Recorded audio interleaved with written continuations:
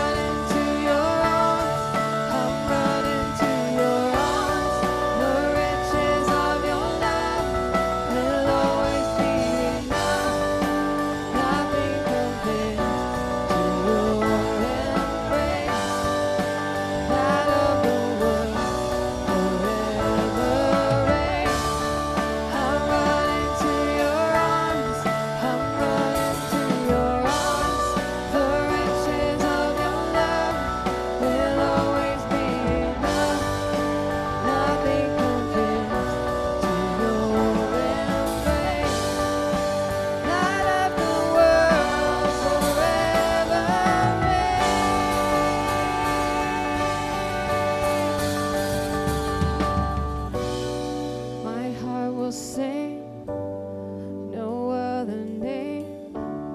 Jesus, Jesus. My heart will sing no other name. Jesus,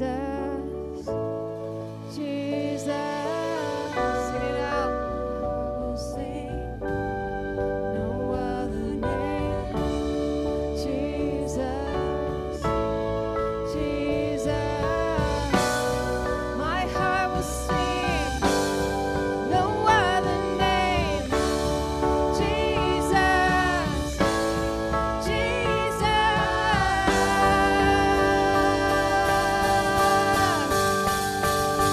And oh, I'm running to your arms. I'm running to your arms. The riches of your love will always be enough. Nothing compares to your embrace. Light of the world, forever reign. I'm running to your arms. I'm running to your arms. The riches of your love will always be enough. Nothing compares to your embrace. Light of the world, forever reign.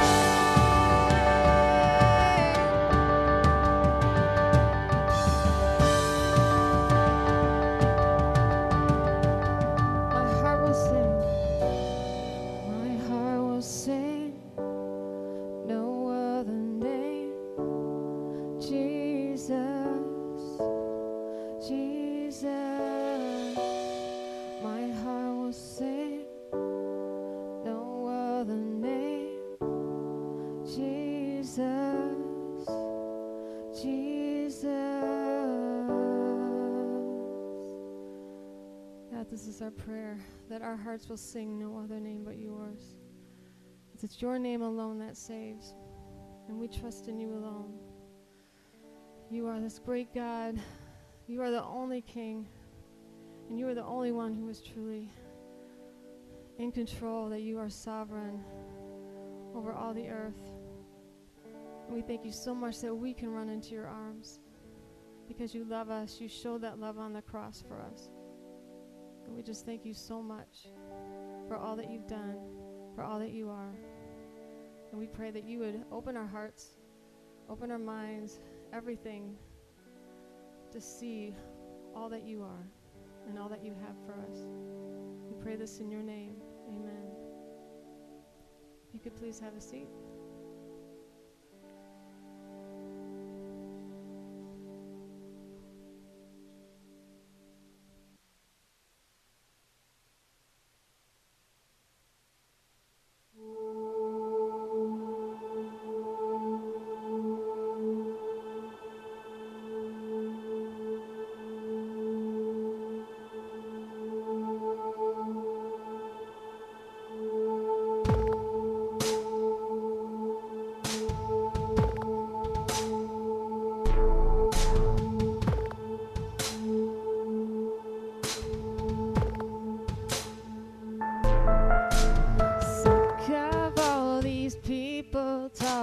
Sick of all this noise, tired of all these cameras flashing, sick of being poised. And now my neck is open wide, begging for a fist around it, already choking on my pride. So there's no use crying about it.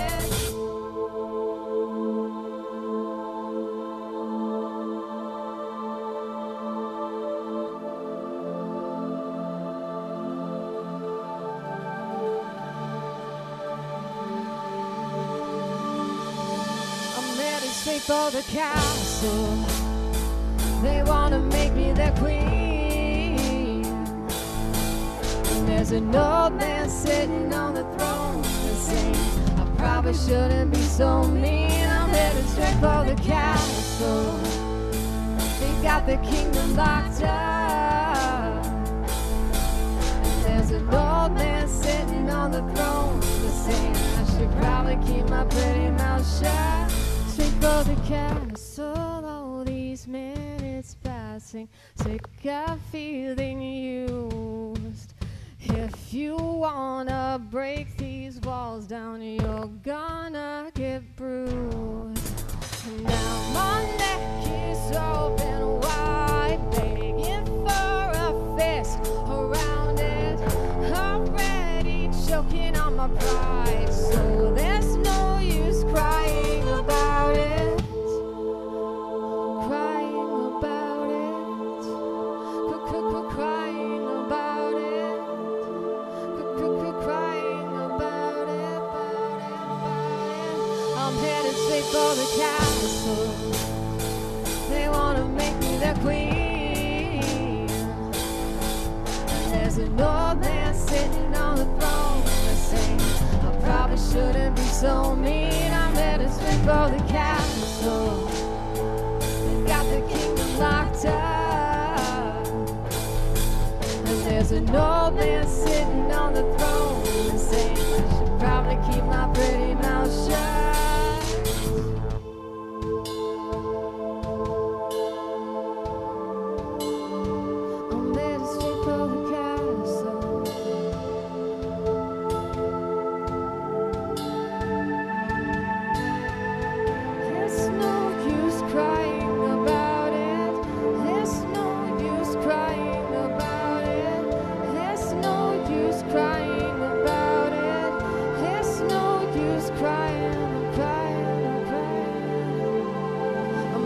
Straight for the castle. They wanna make me their queen. There's an old man sitting on the throne. I say I probably shouldn't be so mean. I'm headed straight for the castle. They got the kingdom locked up. There's an old man sitting on the throne. They say I probably keep my pretty mouth shut. Straight for the castle. You wanna make me the queen. There's an old man sitting on the throne. Say I probably shouldn't be so mean. I'm straight for the castle. You got the kingdom locked up. There's an old man sitting on the throne. Saying I should probably keep my pretty mouth shut. Straight for the castle.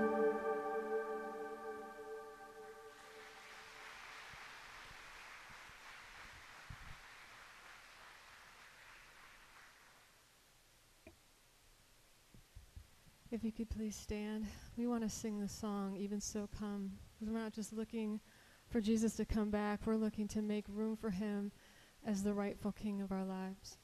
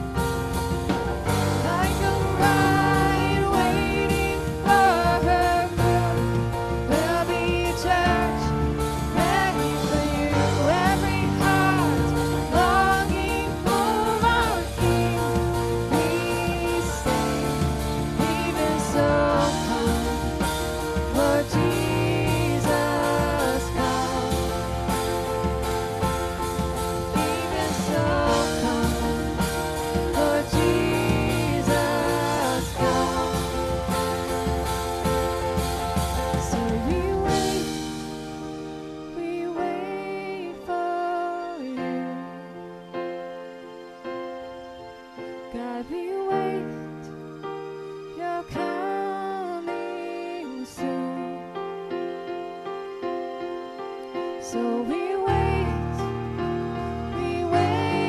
for you. God, we wait, you're coming soon. Like a bride waiting for her groom, there'll be a church ready for you. Every heart longing for our King, we sing. Like a bride waiting for her groom, there'll be a church who'll be ready for you. Every heart longing for our King, we sing. Even so, come, Lord Jesus, come. Even so, come, Lord Jesus, come. Even so, come, Lord Jesus, come. Even so, come, Lord Jesus, come. God, we pray that for our lives, that you would come and take your rightful place as King of our marriages, of all our relationships, that we know and we can see that you are God alone, and that you know exactly what you're doing, and that the best thing we can do is to follow you, to look to you for all that we need, for wisdom, for grace, for love, because you are the source of all these things. And God, we so need you. We so need you in our lives. And we pray that we would trust you and love you with all our hearts. And we pray this all in your name. Amen. Thanks so much for coming out today. Enjoy this beautiful Sunday, and we hope to see you at the baptism service this afternoon.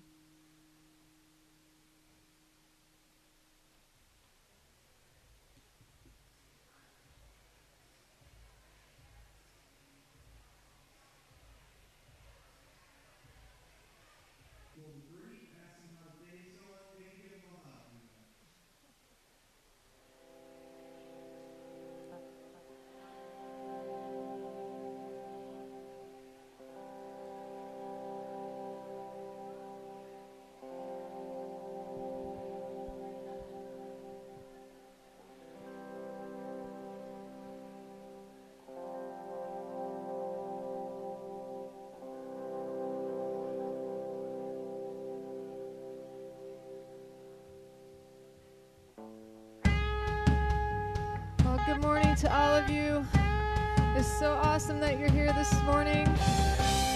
And we want to declare the praises of him who saved us, the name who we trust in, the name of Jesus. We want to lift his name high this morning. You could please put your hands together. Help Nick out here.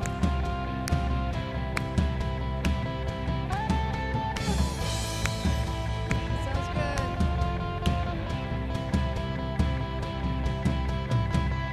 I've got a firm foundation, high rock, the only solid ground. The nations rise and fall. Kingdoms once strong, now shaken. We trust forever in your name, the name of Jesus. We trust the name of Jesus.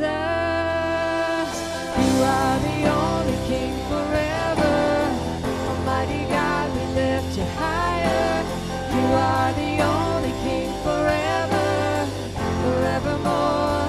You are victorious. You are the only King forever. Almighty God, we lift you higher. You are the only King forever, forevermore. You are victorious.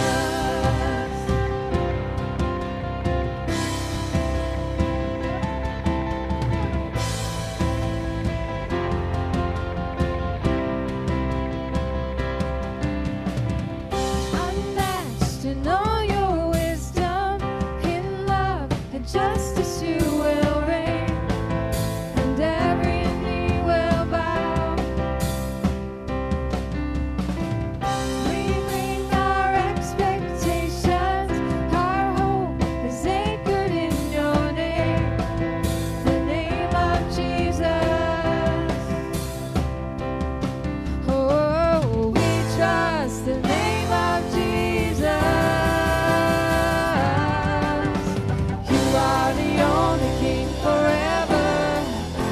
Almighty God, we lift you higher.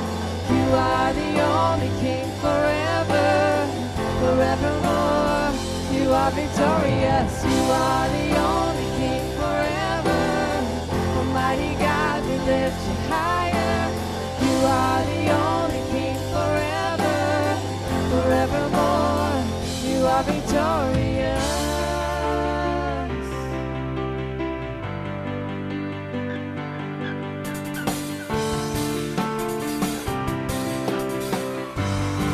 Lift our banner high.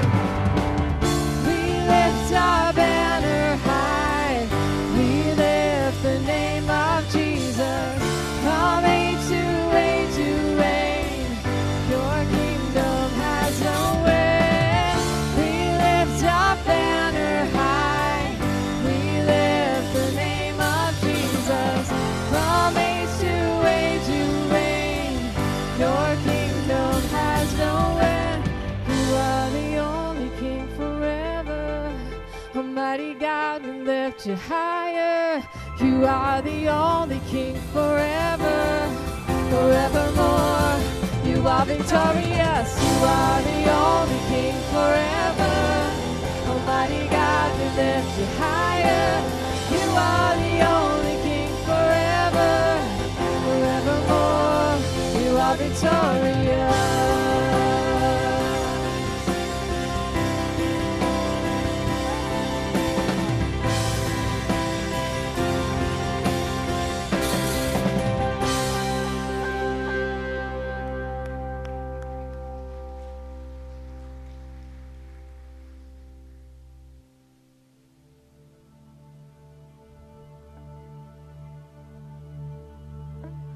Well, we want to keep lifting his name high this morning.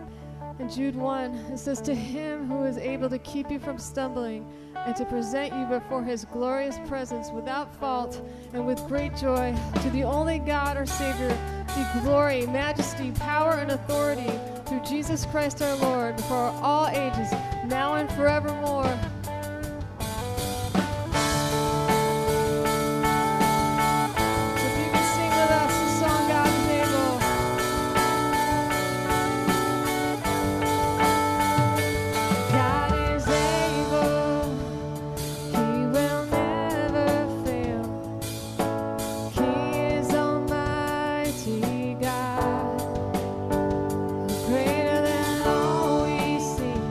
Greater than all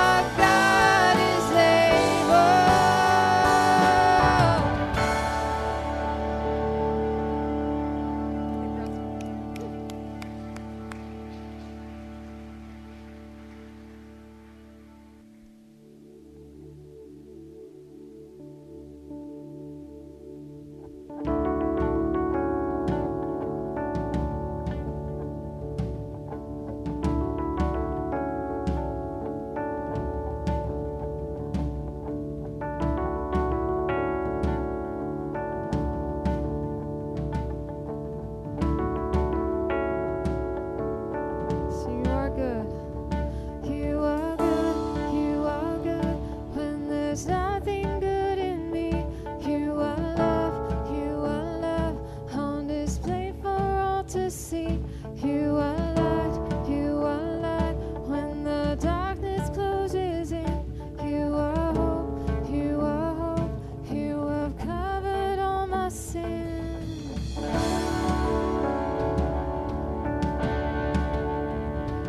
You are peace when my fear is crippling.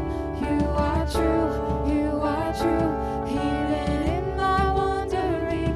You are joy, you're the reason that I sing. You are life, in you death has lost its sting.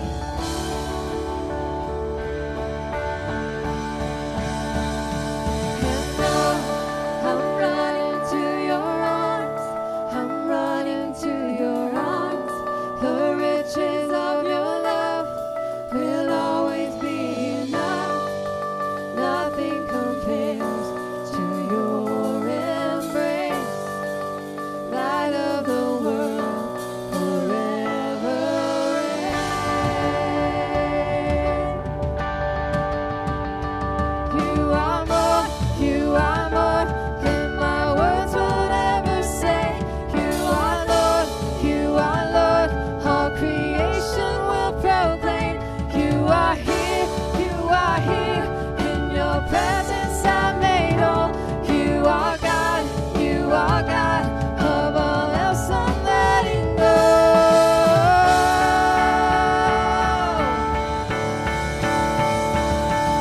And oh, I'm running to your arms, I'm running to your arms. The riches of your love will always be enough. Nothing compares to your embrace. Light of the world, forever reign. I'm running to your arms, I'm running to your arms. The riches of your love will always be enough. Nothing compares to your embrace. Light of the world, forever reign.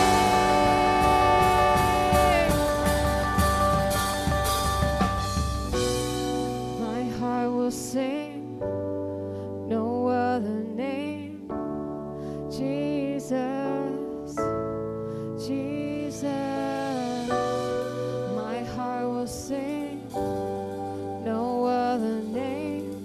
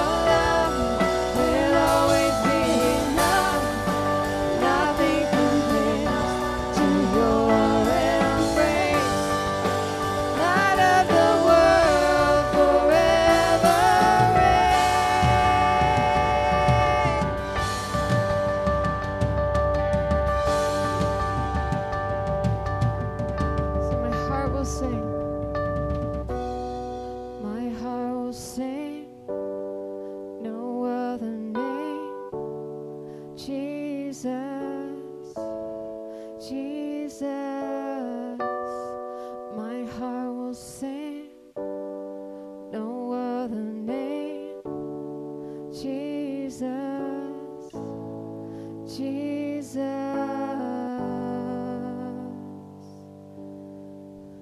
that is our prayer, that our hearts would sing no other name but yours, that we would look to you alone, because you are the one true God, you are the one true King, the one real Savior of the world. And we just thank you for all that you've done, for all that you are. And I pray that we would run to you. Even though that you are this awesome God, you love us. You gave yourself to save everyone here. That you are the one Savior of the world. And I pray that we would trust you and we would run to you. Thank you so much for all that you are and all that you've done.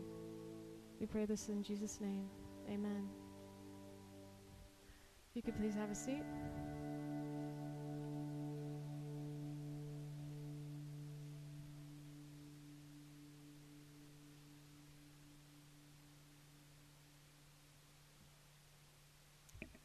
Well, we want to do a song for you this morning that honestly I never thought we would be able to do. There's a song called Castle and talks about kings and queens and thrones and all that stuff, and I'm like, when are we ever going to do this song? Until today. As you can see, there's a throne above the drum cage there, and we're starting our series called The Game of Thrones, our marriage series, and so if you could listen to this song, and it's really about someone who is just wanting to have control, even if it means going to war.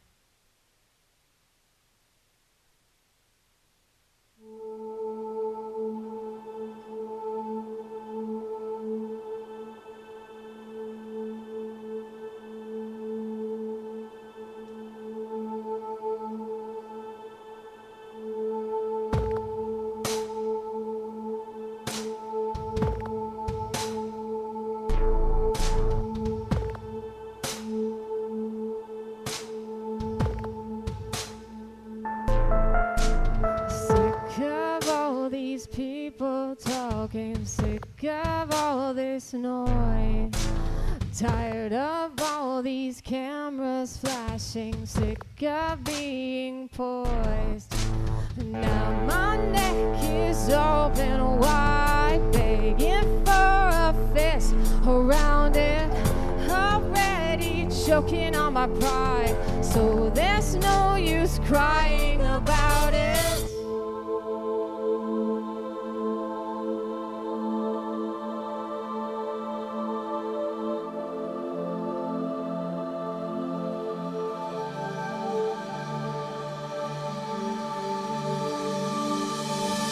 Headed straight for the castle. They want to make me their queen. And there's an old man sitting on the throne to sing. I probably shouldn't be so mean. I'm headed straight for the castle. They've got the kingdom locked up. And there's an old man sitting on the throne. They say I should probably keep my pretty mouth shut. For the castle, all these minutes passing, sick of feeling used.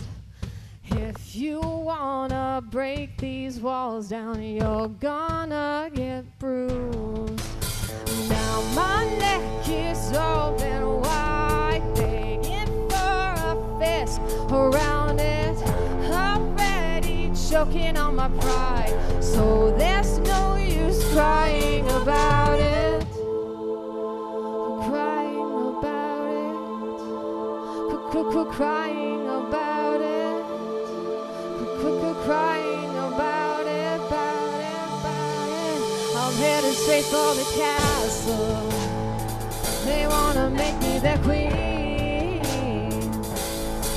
And there's an old man sitting on the throne to sing. I probably shouldn't be so mean. I'm headed straight for the castle. They got the kingdom locked up. There's an old man sitting on the throne to say I should probably keep my pretty mouth shut.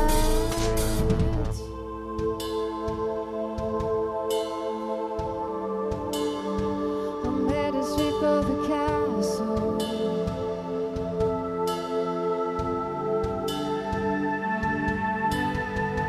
There's no use crying about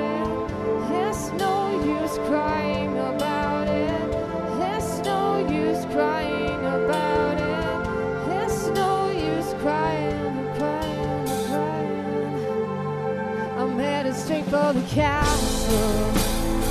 They want to make me their queen. There's an old man sitting on the throne. He's saying, I probably shouldn't be so mean. I'm heading straight for the castle. They got the kingdom locked up. There's an old man sitting on the throne. He's saying, I'll probably keep my pretty mouth shut. Straight for the castle. They wanna make me their queen. There's an old man sitting on the throne. He's saying, I probably shouldn't be so mean. I'm heading straight for the castle. They got the kingdom locked up. There's an old man sitting on the throne, saying I should probably keep my pretty mouth shut. Straight for the castle.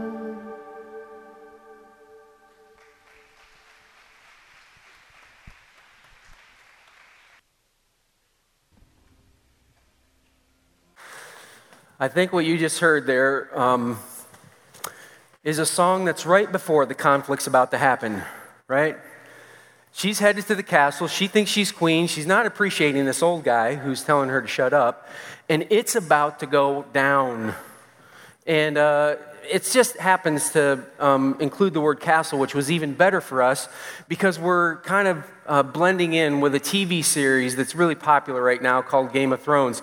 In fact, more and more people are starting to watch it, which is kind of odd. The older it gets, more normally people stop.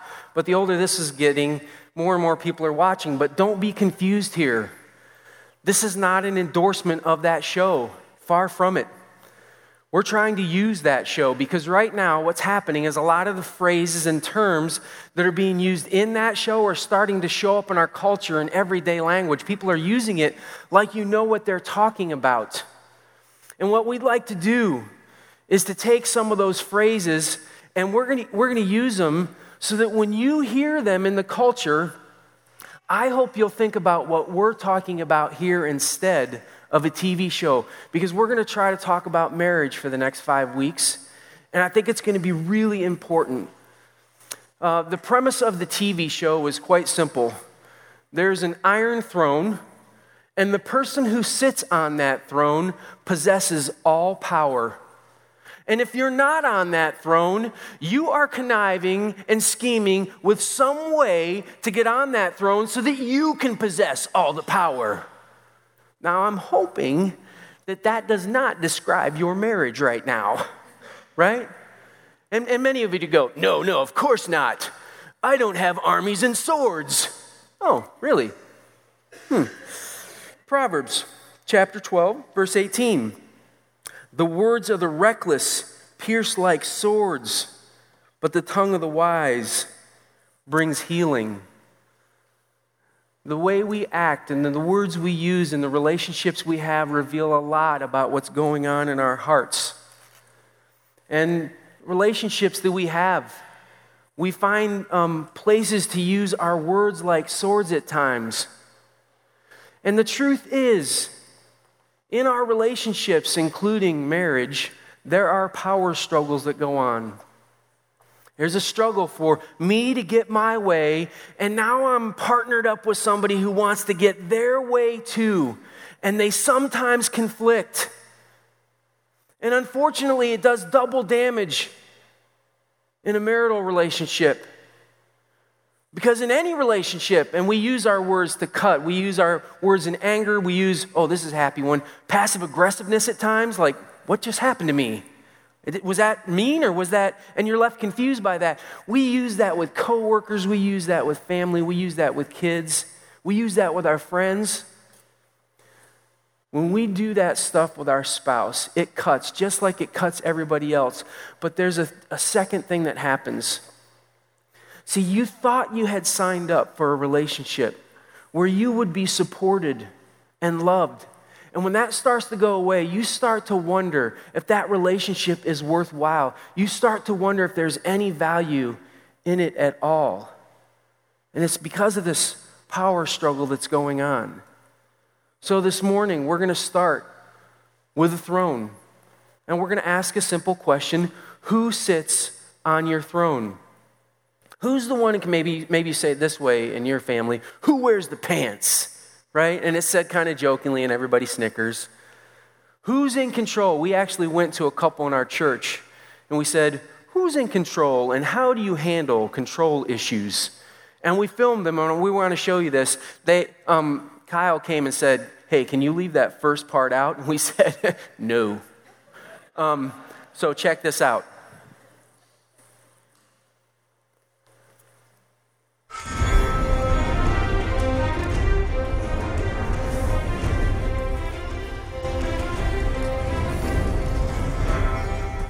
I'm Kyle Woolsey, and we've been married for almost 4 years now. I'm Jillian Woolsey, and he's wrong. We've been married for 4 years and 2 months. We've been married 4 years, 2 months.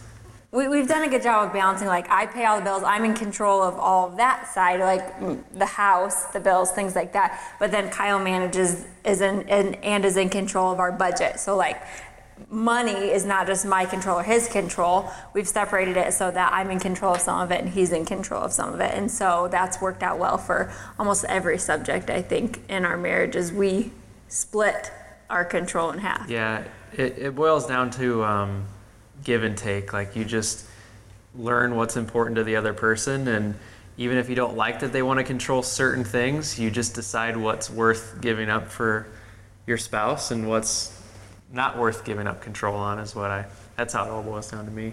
Actually, my mother-in-law gave me good advice when we were in high school and we had a really bad argument about this, is that she said, you want to control him because he controls your happiness. So I wanted to control what Kyle was doing, because if he messed up or made a mistake with his friends, then I wasn't happy. So if I could control what he was doing with his friends when I wasn't around, then I could in turn control my happiness, if that makes sense. So that was an argument for a lot of years, but we're at a point right now in our marriage where we're at a really good place with it. Because you have to decide what you want to give up control on and what you don't. And I've had to learn to give too. I mean, I've given. It's well said, exactly, because both sides, it's give and take, if you want a happy marriage. I guess the biggest thing is just perspective on life in general. Through our marriage, we've been through, like, times have been easy, and as most people know our story, about a year ago when we lost our daughter Ren, our whole perspective on life changed, and our marriage, who we are as people, but who we are together as a couple, completely changed. And when you go through such a big life event and realize kind of what really matters in the world and what doesn't matter, it really helps you to see, along with this control thing, is that, I don't need to have control of everything. When you really look at the big scheme of things, and in our marriage specifically, I don't have to be in control of everything, because God's in control. And through that we learned a lot about each other and strengthened our marriage and strengthened our relationship with Christ individually, but most importantly, through our marriage, and again, the biggest thing it taught us was we're not in control of our lives. He's in control.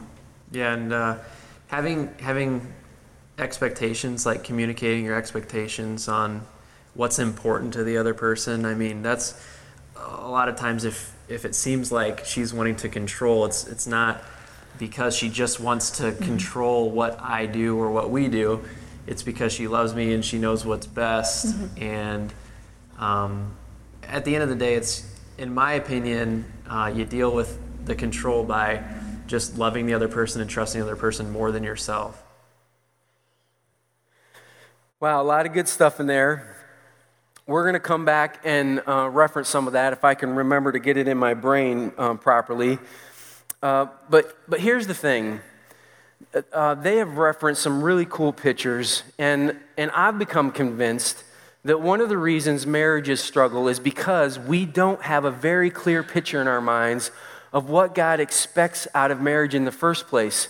And so we kind of find our way through that. You kind of learn a bunch of stuff, figure out some stuff, and I'm hoping that maybe we can set a good picture. I think what happens instead is that we gather all kinds of stuff from our culture, from our life experience, from what we saw as kids, and that becomes the picture that we pursue for marriage, and it causes messes.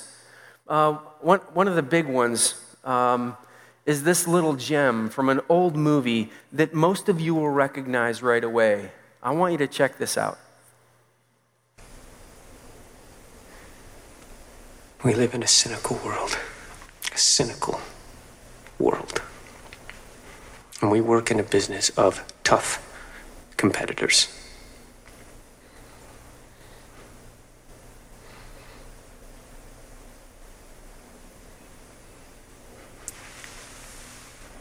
I love you. You complete me. And I just had... Shut up. Just shut up. You had me at hello. I hate that clip. Now you might go, oh, you just don't like those kind of movies. Okay, you got me there. That's not the reason. You're just not very romantic. Okay, maybe a little, but not a lot. I get that. But that's not the reason. The reason is those words that he just used that has become a standard that people pursue in their relationships. You complete me. I have bad news for you. You pursue any human being to complete you, and you will be disappointed over and over and over again. And yet, this kind of stuff is what has shaped our view of what marriage is all about. Can you at least understand that if you pursue an unhealthy goal, you will probably be unhealthy? And this idea that somebody else has the ability to fulfill your needs is crippling us. And that's just one of them. So we've got to start with what God had in mind in the first place. And in order to do that, we've got to go all the way back. And before we can even get to marriage, we've got to find a foundational piece that I think you have to view things through. So if you have a Bible app, you can turn to Genesis chapter 1. If you have your Bibles, Genesis 1, it's right at the front. It should be pretty easy for you to find. And we're going to look at, God had some great stuff in mind. Some things that he said, look, marriage is this really good thing. And then things went wrong, and we want to figure out what went wrong. But to start, we have to get the right foundation to build this thing on. That foundation is found in Genesis chapter 1, verse 27. And it says this: So God created mankind in his own image. In the image of God, he created them. Who's them? Both male and female, he created them. The two, male and female, are created with some likeness given by God because we were made in God's image. We're equal in our personhood. We're equal in the dignity that we deserve. We're equal in the destiny that we're going to have. We have this sense of equality with each other that comes from being both made in the image of God. It doesn't say that we're in unison. Men and women are different. It doesn't say there won't be different roles. But it does say that we're equal in so many ways. Before God Almighty himself, we have some equalness. Can I tell you, a lot of what gets written after this, the roles that people have and all that sort of stuff, I have heard interpreted at churches all of my life. And that kind of stuff about the male being the leader and all of that, it's all right, but it has to be interpreted through this first chapter. And unfortunately, the first chapter often gets discarded. I know this because when I got married, I did not have a view in mind that I was marrying somebody who was my equal. And I made my wife's life miserable for the first 5 years. I'm the man. I'm the leader. You're going to meet my needs and do what I say and get what I want done. And it was awful for her. By the way, It was awful for me too, just in a different way, because that was not what God had in mind for the relationship. And so there was a lack of trust between the two of us. There was a lack of respect between the two of us. And we ended up with messes constantly. Just simply because I missed that what God had in mind was that I would be an equal and I would find another equal. And that we would work out different roles. There's different roles. There's no way that you can get past that. We're not the same. Men and women are different. We do different things. We were talking about this in a staff meeting a couple months ago, and I'll never forget this quote. I'm going to put it up on the screen. I thank God every day I'm a man. I couldn't be a woman, right? The great theologian Mike Griggs. Yes! Right? Now, the dude does take a lot of baths, but I'm going to let him pass on that, okay? Because I think he might understand it just a little bit. But if we were trying to figure out what's going on, we would start by understanding God created us as equals. And then in chapter 2, verse 23, God reveals a little bit more. He reveals that Eve is taken from a rib of man and created. And what he's trying to get across is there's an interdependency between the two of us. Between the two sexes, there's an interdependency that exists. And based on that interdependency, this is what gets written in verse 24 of chapter 2. This is why a man leaves his father and mother and is united to his wife, and they become one flesh. Now, you might stop and think, okay, listen. Are you telling me, because I'm interdependent, that the only way for me to have a fulfilled life is for me to be married? No. Listen carefully. Your fulfillment is found in being made in the likeness of God. And when you're detached from God, from that being who understands you more than you understand you, when you're detached from that, you lose your sense of fulfillment. That is found and can only be found in God. But the consequences, what God has in mind is I'm going to create two equals. You're going to find fulfillment in me over here, but then I'm going to make you interdependent. And what's going to come out of that interdependency as I join the two of you are two things: unity and oneness. You're going to be united in purpose. You're going to be united in goals. You're going to be united in support of each other so that when stuff comes against you, it's not just you anymore, it's we.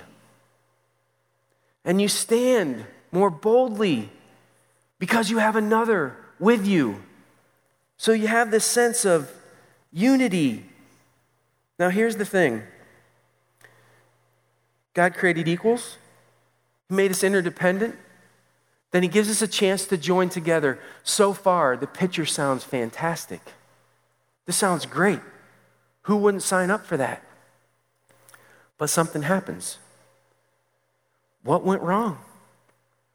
Sin happened. Mankind decided, I'm going to go my way.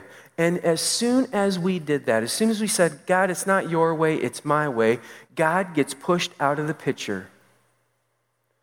And these two people who are equals end up damaged. And now they're damaged and they're joining together, and all kinds of messes come out of that, all kinds of consequences. It's fascinating. The scriptures actually reveal a consequence of this. There's always consequence to sin, always. And in chapter 3, verse 16, one of them comes up. It says this: to the woman he said, I will make your pains in childbearing very severe. With painful labor, you will give birth to children. And at first I read this and I thought, I'm not sure this is true because the delivery wasn't that bad for me. I mean, I felt like I lost the baby weight really fast and it was no big deal, right? No issue. And then I remembered, oh, it's woman, right? Oh, yeah, maybe that was right. Except here's the problem. That little section that I just read to you gets almost all the attention in this verse, and it's not the big deal. The big deal is what happens next. It says, your desire will be for your husband, and he will rule over you. This is a consequence. The scripture actually defined it as a curse. Now, I grew up in church, a little beaner on up. And I've heard this section of scripture talked on, I don't know how many times. I read countless commentaries on this section of scripture. And the majority of people have the same view about what this scripture says. And their conclusion is that what this is about is the Game of Thrones in marriage. The man is put as the leader of the home. The wife doesn't like that, desires the power, and so goes to grab it. And that's where all the conflict comes from.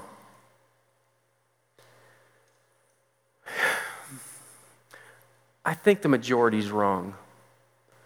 I don't think that's what it says at all. And in fact, in Genesis chapter 4, the same phrasing is used in another verse, and it doesn't mean that there either. So if you'll let me, I'd like to give you what I think is a more proper translation of this, using other sections of Scripture to help me figure out what this has to say. And I think it's far more what I see happening in reality between people.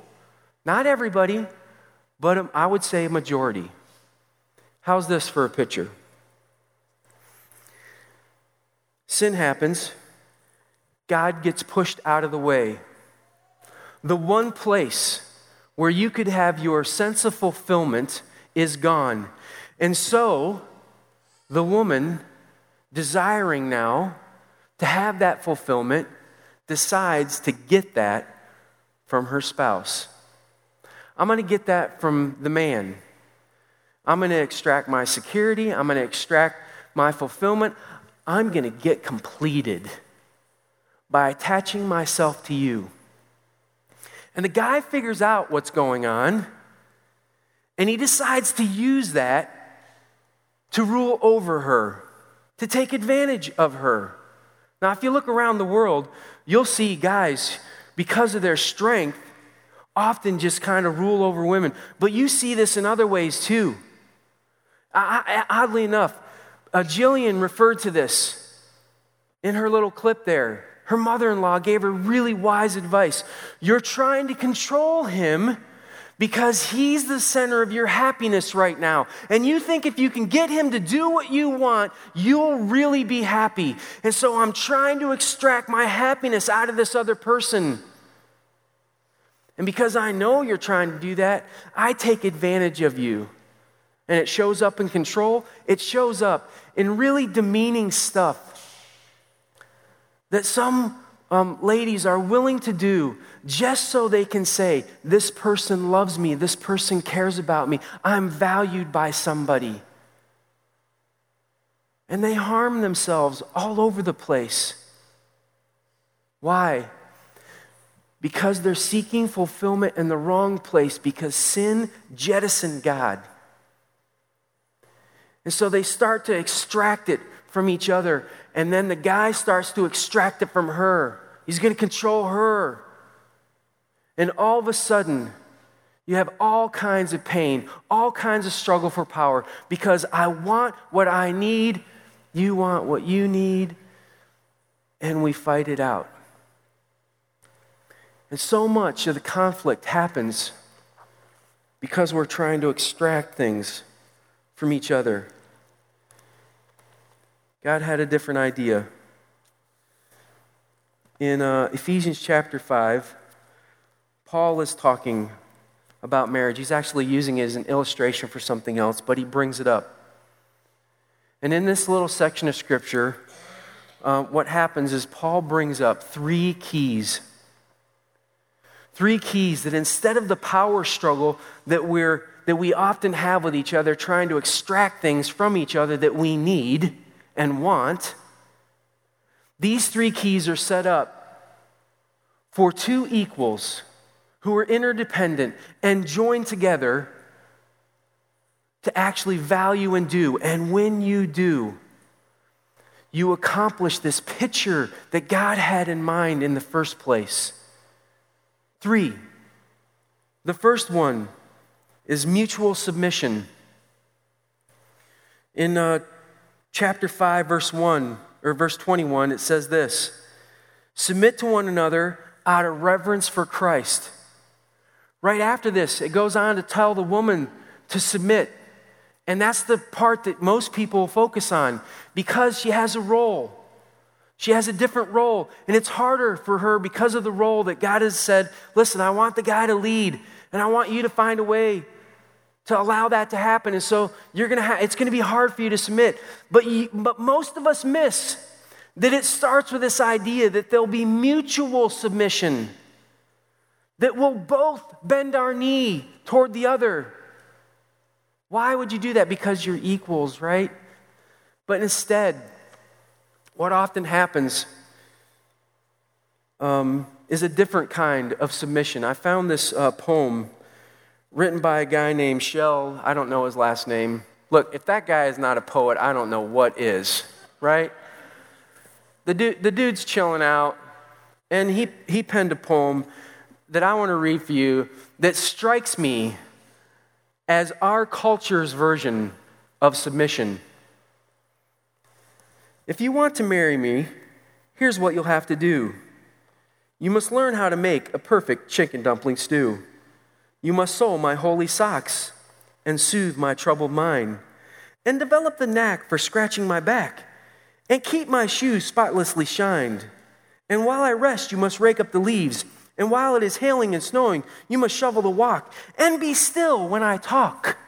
And hey, where are you going? Right? That's how it works.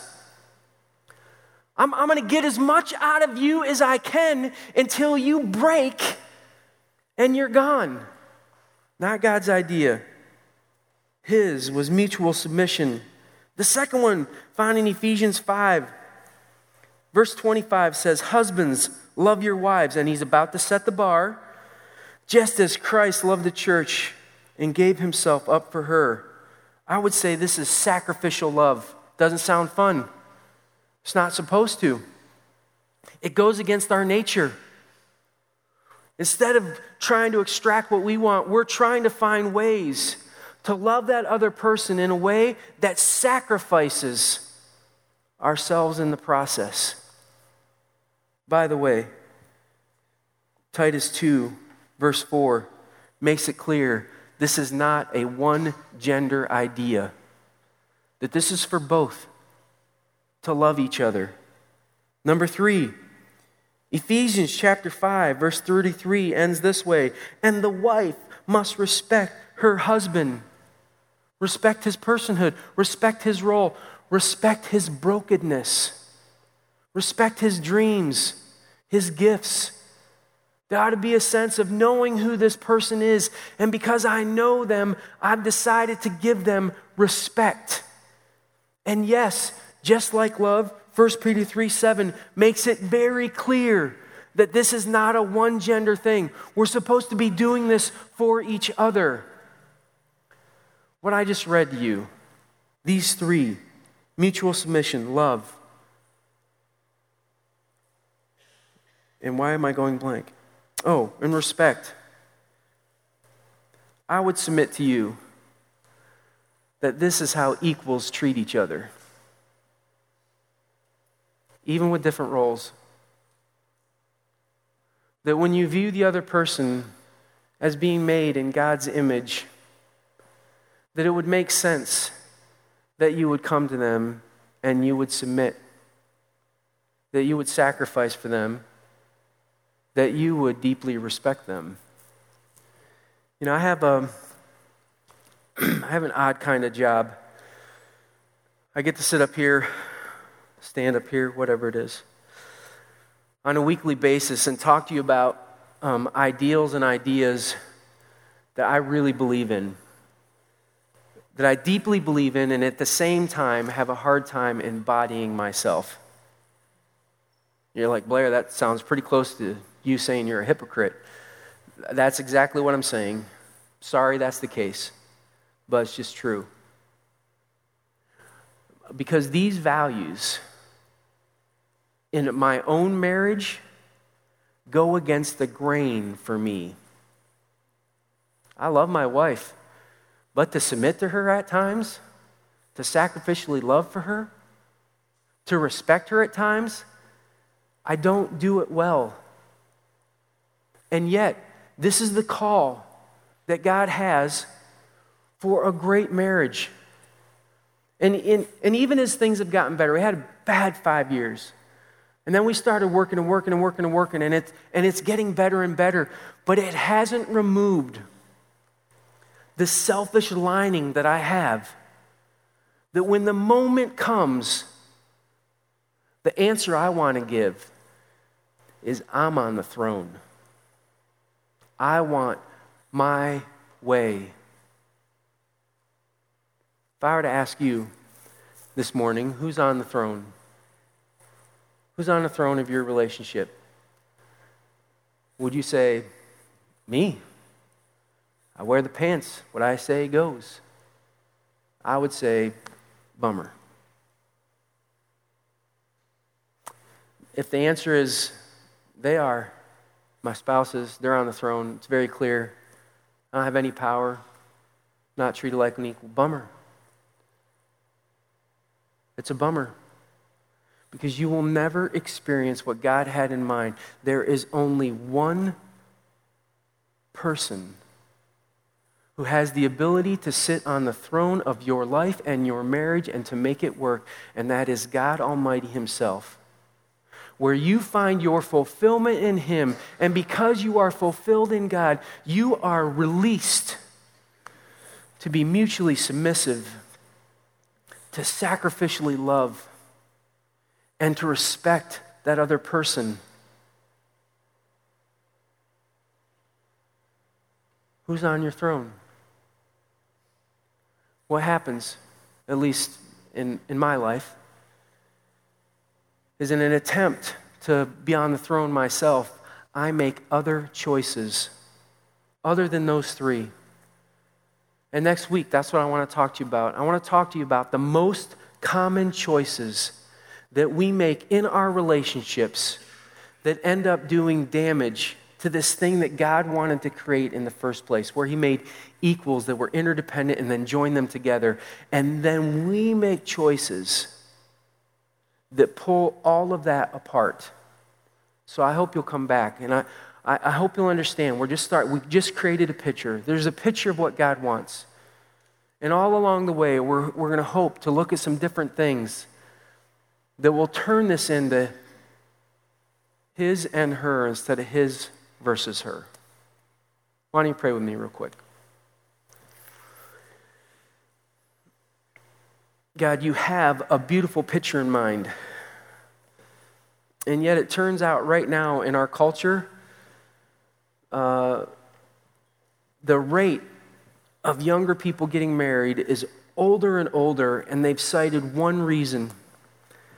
They're not really sure they can trust anybody else. God, this is happening because we've been pursuing tragically wrong pictures of what marriage is. We've been pursuing this without you at the center of this stuff. And so I ask that as we go here today, there'll be serious consideration about who's on the throne. What's going on with the control in my life?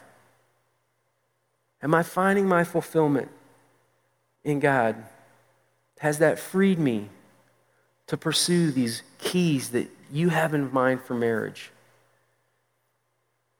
I ask that you would give us wisdom as we process. In Jesus' name, amen. If you could please stand. If you could please stand and sing this last song with us. We want to end with the song, Even So Come, because we're looking for Jesus to come not only someday when He comes and takes this world as rightfully His, but to come into our lives, to come into our marriages, and take His rightful place as King.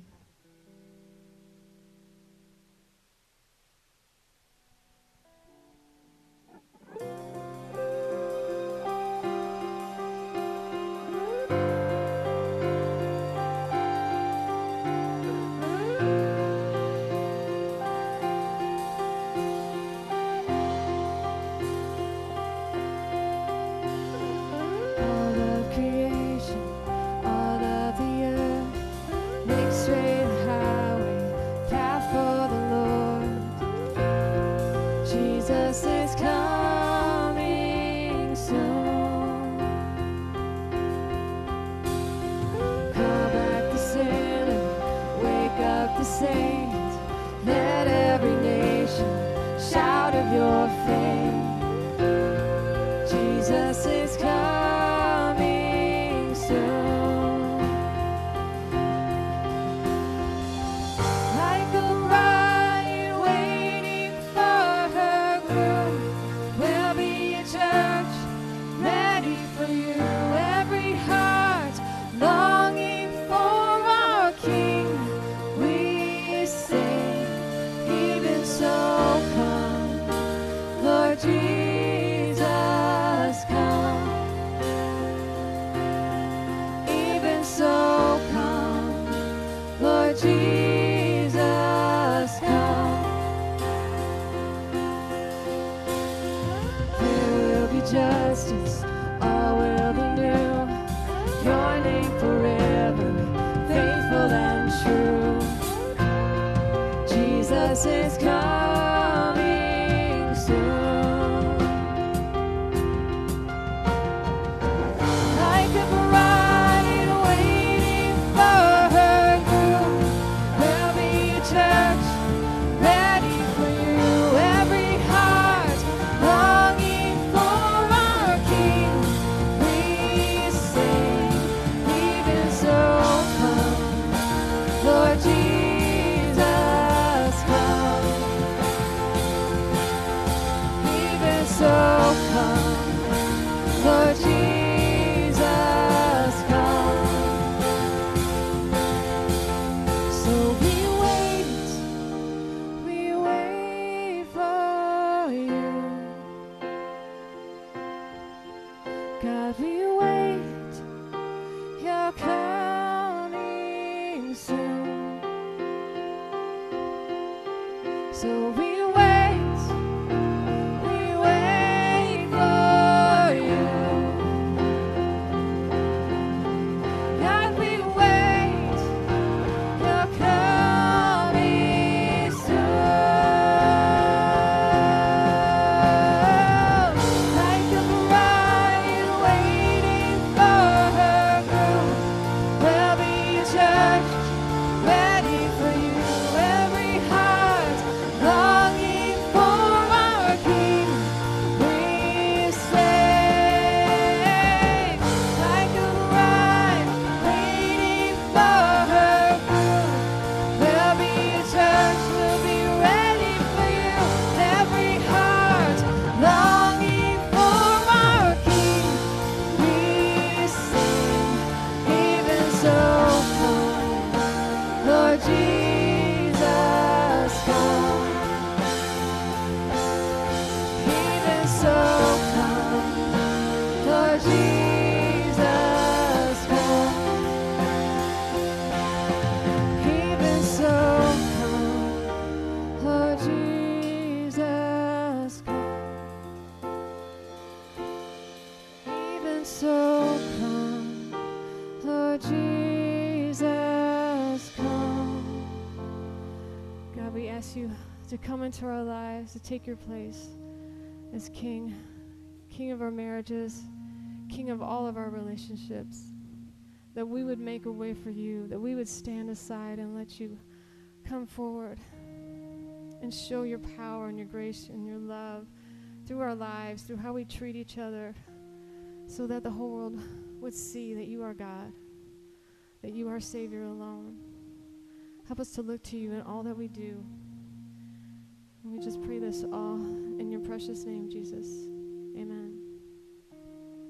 Thank you so much for coming out today. We hope to see you at the baptism service.